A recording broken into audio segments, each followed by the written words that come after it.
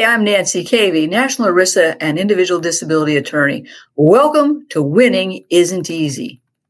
Before we get started, I've got to give you that legal disclaimer that the Florida Bar tells me I have to say. This episode is not legal advice. Now, I've said it, but nothing will prevent me from giving you easy to understand information about the ERISA disability process, an overview of the disability insurance world, and the games the carriers play that you need to know so that you can get the disability benefits you deserve. So off we go. Today, I'm going to be exploring the timing of your ERISA disability insurance claim, when you should and shouldn't be doing things. And specifically, I'm going to be talking about should you file your ERISA disability claim as early as possible. I have multiple disability policies. Should I file all of my claims at the same time? And should I respond to the disability carrier or plan's questions or requests for more information? And if so, when? Got it? Before we get started, let's take a quick break. Have you been robbed of your peace of mind from your disability insurance carrier? You owe it to yourself to get a copy of Robbed of Your Peace of Mind, which provides you with everything you need to know about the long-term disability claim process. Request your free copy of the book at kvlaw.com today. Welcome back to Winning Isn't Easy. Should you file your ERISA disability claim as early as possible? Now, your doctor may have told you that it's time to stop work and apply for your disability benefits, or you're beginning to have problems performing your work duties. You might be thinking that it's time to stop work and apply for your benefits. So what should you do? Should you file your disability claim immediately? Should you hold off? These are great questions that I get all the time. Now, some lawyers will tell you that you should file your initial claim as soon as possible, but I disagree with that blanket advice. I think that there are a number of things that you should do before you stop work and apply for your benefits. But before we discuss that, I want to talk to you about the difference between filing a claim and putting a disability carrier on notice of a claim. Putting a disability carrier on notice of a claim is important because many disability policies or plans require that you provide them with notice. And notice is just that. It's notice that you have a potential claim, but you may not necessarily be ready to file a claim. Now, depending on the circumstances of a case, I prefer to develop the claim so that it is as strong as possible and supported by medical records and physicians before I run out and tell the carrier that I might be filing a claim or that you're filing a claim on your own. The only exception to my rule is that if there is potentially a situation where you think you're going to be fired or laid off and you want to give the carrier notice of a potential claim before that happens. However, I think the preferable way to handle this is to potentially get a note from your doctor taking you out of work and preempting a termination and layoff that can result in you losing your disability insurance coverage. And in that instance, we don't want to file notice, but we want to file a claim because of the speed with which you might be terminated or let go, because we want to still have coverage, which you're going to lose after you're terminated. Now, what I prefer to do is to make sure that the claim is well developed and supported with an appropriate date of disability before I give notice and before we actually file a claim. But again, it depends on your personal circumstances. So what should you do before you put the carrier on notice of filing a claim? I think you need to get a copy of that disability policy or plan. You should consider reading it cover to cover so you understand what it is you need to prove to get your disability benefits, because you've got the burden of proof. You need to get a copy of your medical records and read them cover to cover to see what your records have to say about your symptoms, your functionality, whether or not the doctor believes you, and whether the doctor would be willing to support your claim. You should be talking with the doctor off the record and see if they support that claim. And if they don't, before you stop work and apply for your benefits, you obviously are going to have to change physicians and find one who supports your claim. Now, the other thing that's important is deciding on the right date to file a claim and say that I am disabled. So picking that right date of disability can impact benefits, such as group insurance benefits or retirement benefits. It takes careful planning. You need to understand what the amount of your benefits might be. Are there any offsets? Are there limits to how long you might get the benefits. So you've got to understand what the bottom line is and whether you can afford to apply for benefits and whether you want to do that now or later. You can see consulting with an experienced ERISA disability attorney or an IDI attorney can be crucial. And they are going to help you with the details of your policy. And you should have them look at your medical records and develop a strategy that will help you pick the right date to claim that you're disabled. Got it? All right. We're going to take a quick break.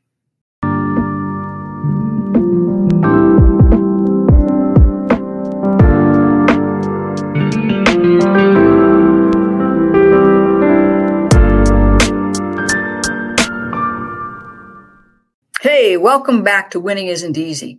You should be filing a disability insurance claim only after you have done your homework.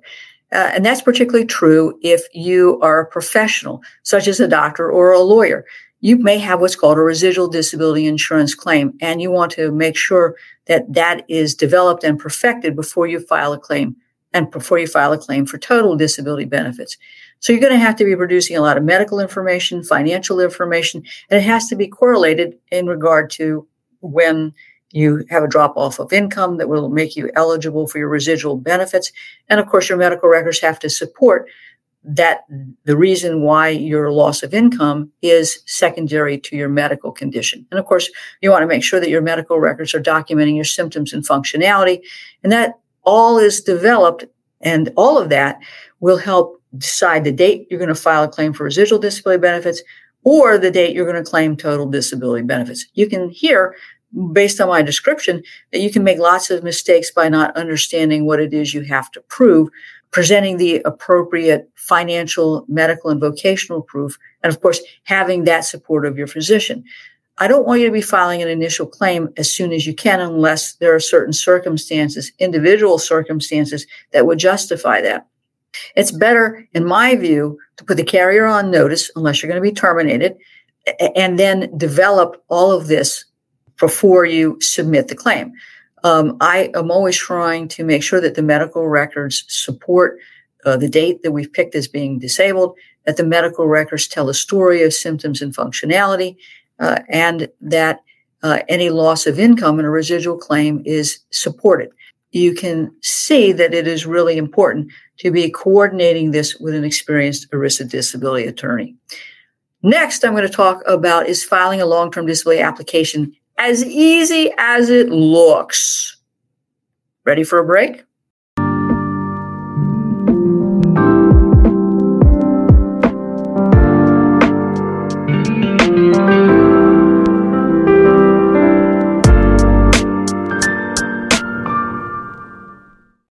Welcome back to Winning Isn't Easy. Is filing an ERISA disability application as easy as it looks? Well, the application looks short, simple, and to the point. And in my view, it's anything but. I think it's full of hidden traps for the unwary. I think it's designed to give the disability carrier plan reasons to deny your benefits. So what are some of the traps in an application for long-term disability insurance benefits?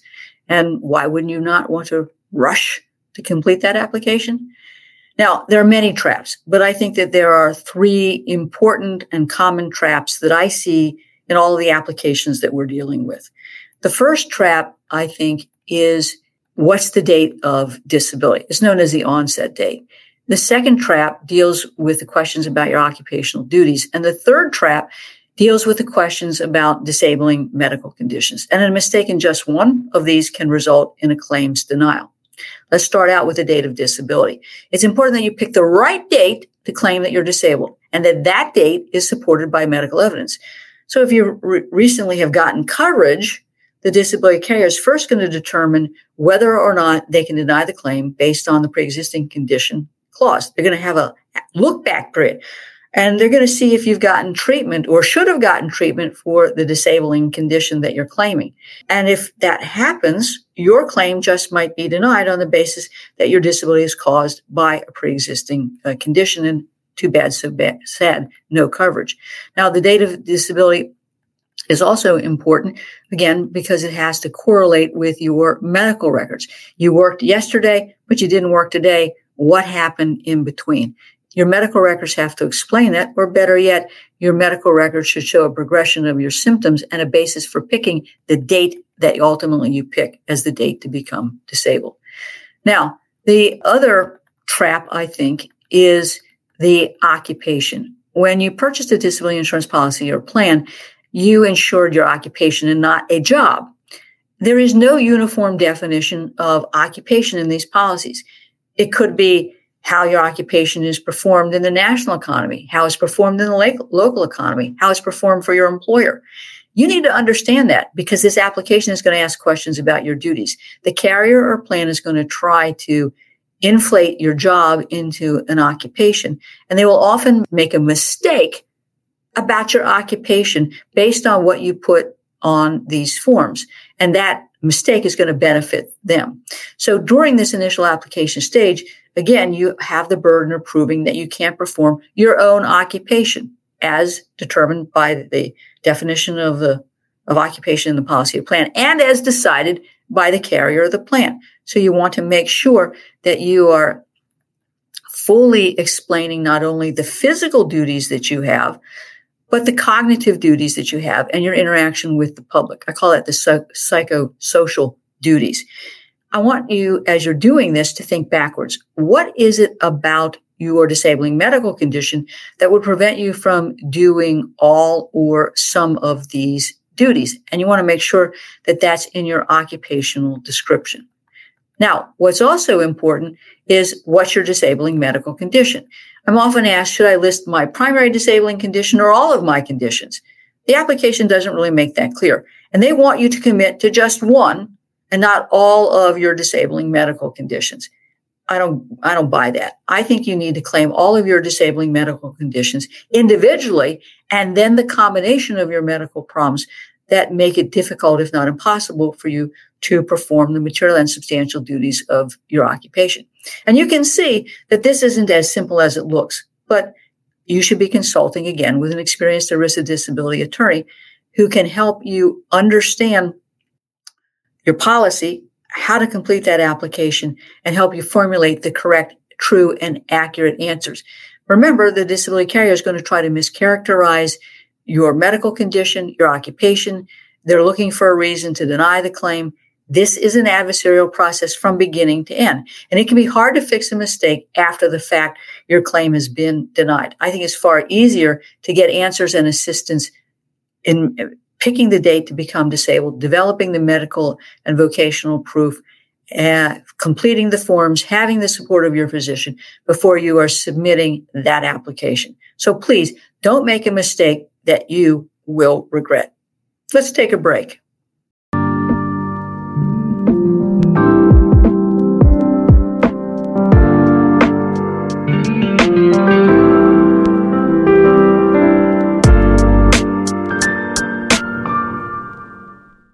Welcome back to Winning Isn't Easy. I have multiple disability insurance policies. Should I file all of my claims at the same time? Great question. Another question I get all the time. And I don't think there's a uniform answer because each policy is different and they have different notice and proof requirements with different definitions of disability, occupation, policy limitations. So you got to parse all of these policies out. I think the better approach is to get them out, read them cover to cover, analyze the terms and conditions of each. And you might be surprised to find that the terms of the policy or plan contradict each other, or that one policy will allow them to reduce your benefits by what you get from the other policy. Now, one disability policy may say that there's a 3-month waiting period before you get your benefits, while another says there's a year waiting period. In that case, you probably are going to want to file them as quickly as possible so you are getting your benefits. But again, the claim has got to be supported.